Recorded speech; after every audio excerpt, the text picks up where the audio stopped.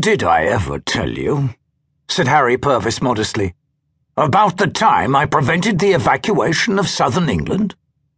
"You did not," said Charles Willis.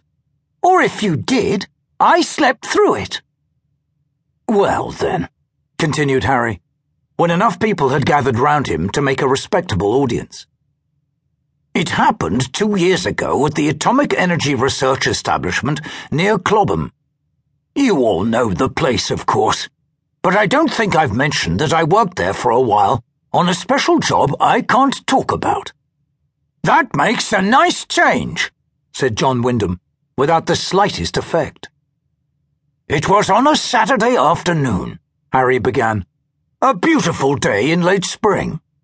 There were about 6 of us scientists in the bar of the Black Swan, and the windows were open so that we could see down the slopes of Clobham Hill and out across the country to Upchester, about 30 miles away. It was so clear, in fact, that we could pick out the twin spires of Upchester Cathedral on the horizon.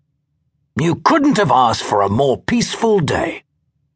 The staff from the establishment got on pretty well with the locals, though at first they weren't at all happy about having us on their doorsteps. Apart from the nature of our work, they'd believed that scientists were a race apart, with no human interests. When we'd beaten them up at darts a couple of times and bought a few drinks, they changed their minds. But there was still a certain amount of half-serious leg-pulling, and we were always being asked what we were going to blow up next. On this afternoon, there should have been several more of us present, but there'd been a rush job in the radioisotopes division, and so we were below strength. Stanley Chambers, the landlord, commented on the absence of some familiar faces. "What's happened to all your pals today?" he asked my boss, Dr. French. "They're busy at the works," French replied. We always called the establishment the works, as that made it seem more homely and less terrifying. "We had to get some stuff out in a hurry. They'll be along later."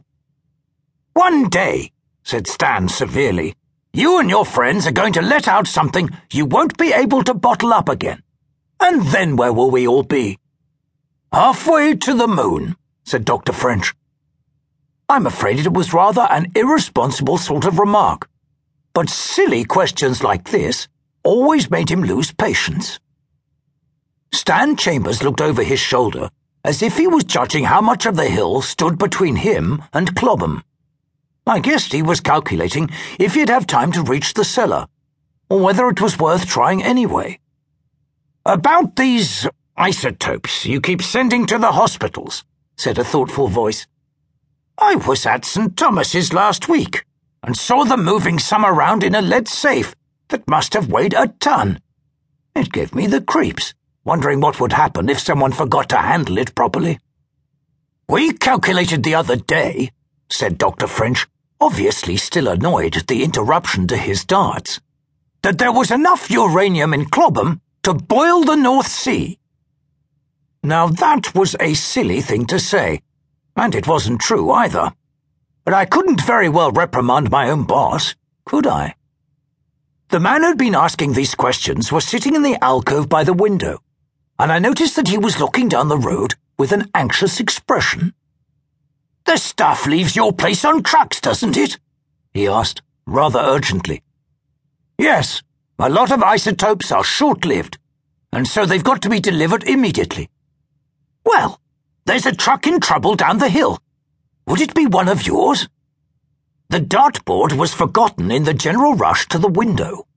When I managed to get a good look, I could see a large truck, loaded with packing cases, careering down the hill about a quarter of a mile away. From time to time, it bounced off one of the hedges. It was obvious that the brakes had failed, and the driver had lost control. Luckily, there was no oncoming traffic, or a nasty accident would have been inevitable. As it was, one looked probable.